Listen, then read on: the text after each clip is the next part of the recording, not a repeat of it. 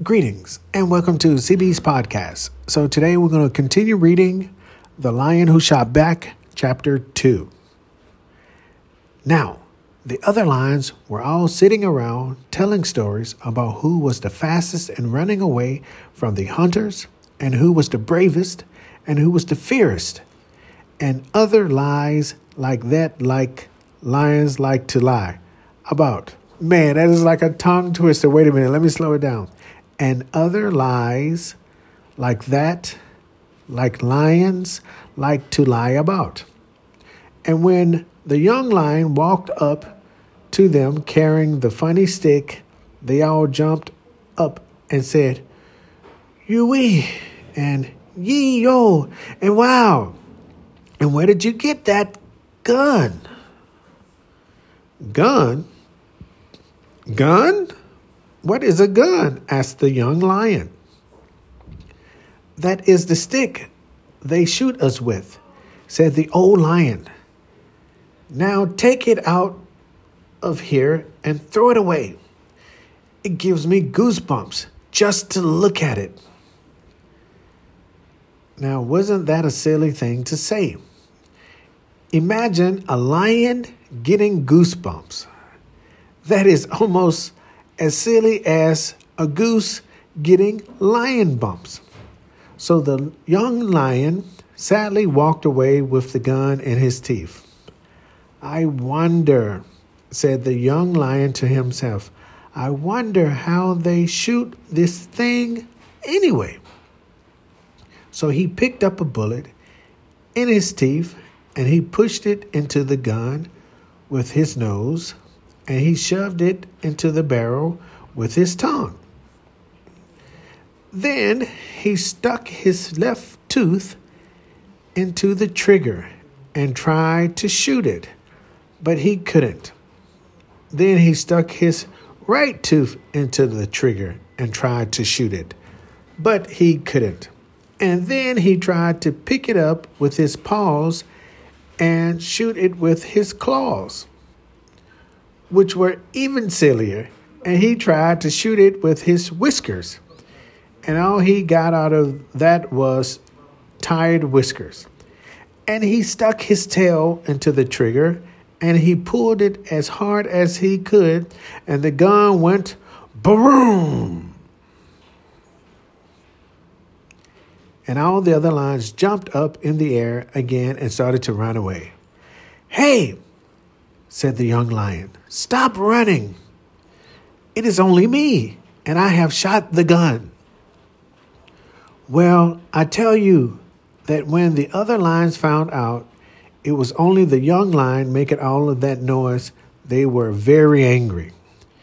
"You had better forget about shooting," they said, "and stick to the lying where you belong."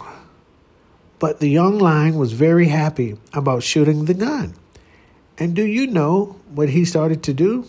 Well, every afternoon, while the other lions were sleeping, he would sneak away over the mountain and he would practice and practice and practice for hours and hours until finally one day he was able to lift the gun up in his paws. And he practiced and practiced for days and days until finally he was able to shoot the gun. But of course, he wasn't able to hit anything except the sky. And so he practiced and practiced for weeks and weeks until finally he was able to hit the big mountain. And he practiced and practiced for months and months until soon he was able to shoot the waterfall. And soon he was able to shoot the cliff. And soon he was able to shoot the tree. And soon he was able to, and soon the coconuts off the trees. And then the berries off the bush. And then the flies off the berries. And then the ears of the flies. And the dust off the ears. And finally the sunlight off the dust. And do you think he was a good shoot? No, one more time, I'm sorry. And do you think he was a good shot? Well, just the best in the world. That's all. Just the best shot in the whole world. And what did he do for ammunition? Well, every time he ran out of bullets, he just went out and ate up another hunter and took his bullets and went back and practiced some more.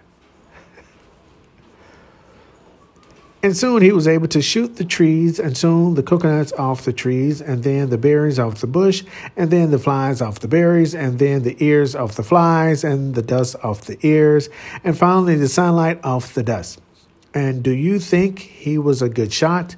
Well, just, why is it repeating? Okay, this is just repeated back. Okay. Oh, I guess that's the purpose. Okay, so I got confused on that one. What's that page? The page is repeating. Page 27 repeats again, page 27. Then it's going into chapter 3. Okay, so I will read page 27 again. So basically, he's describing how good he became at shooting. Okay. So, here we go.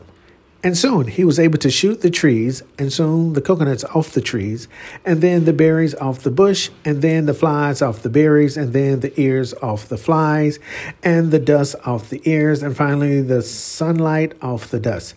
And do you think he was a good shot? Well, just the best in the world. That's all. Just the best shot in the whole world. And what did he do for ammunition?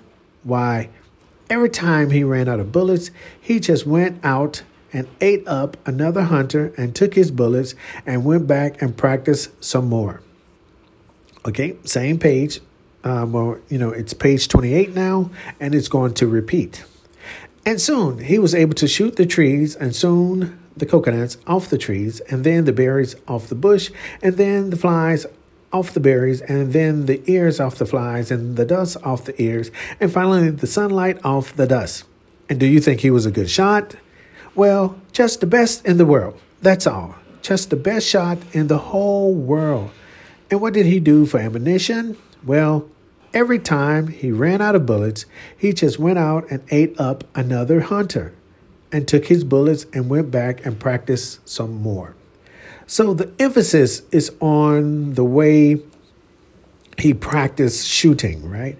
And soon he was able to shoot the trees, and soon the coconuts. So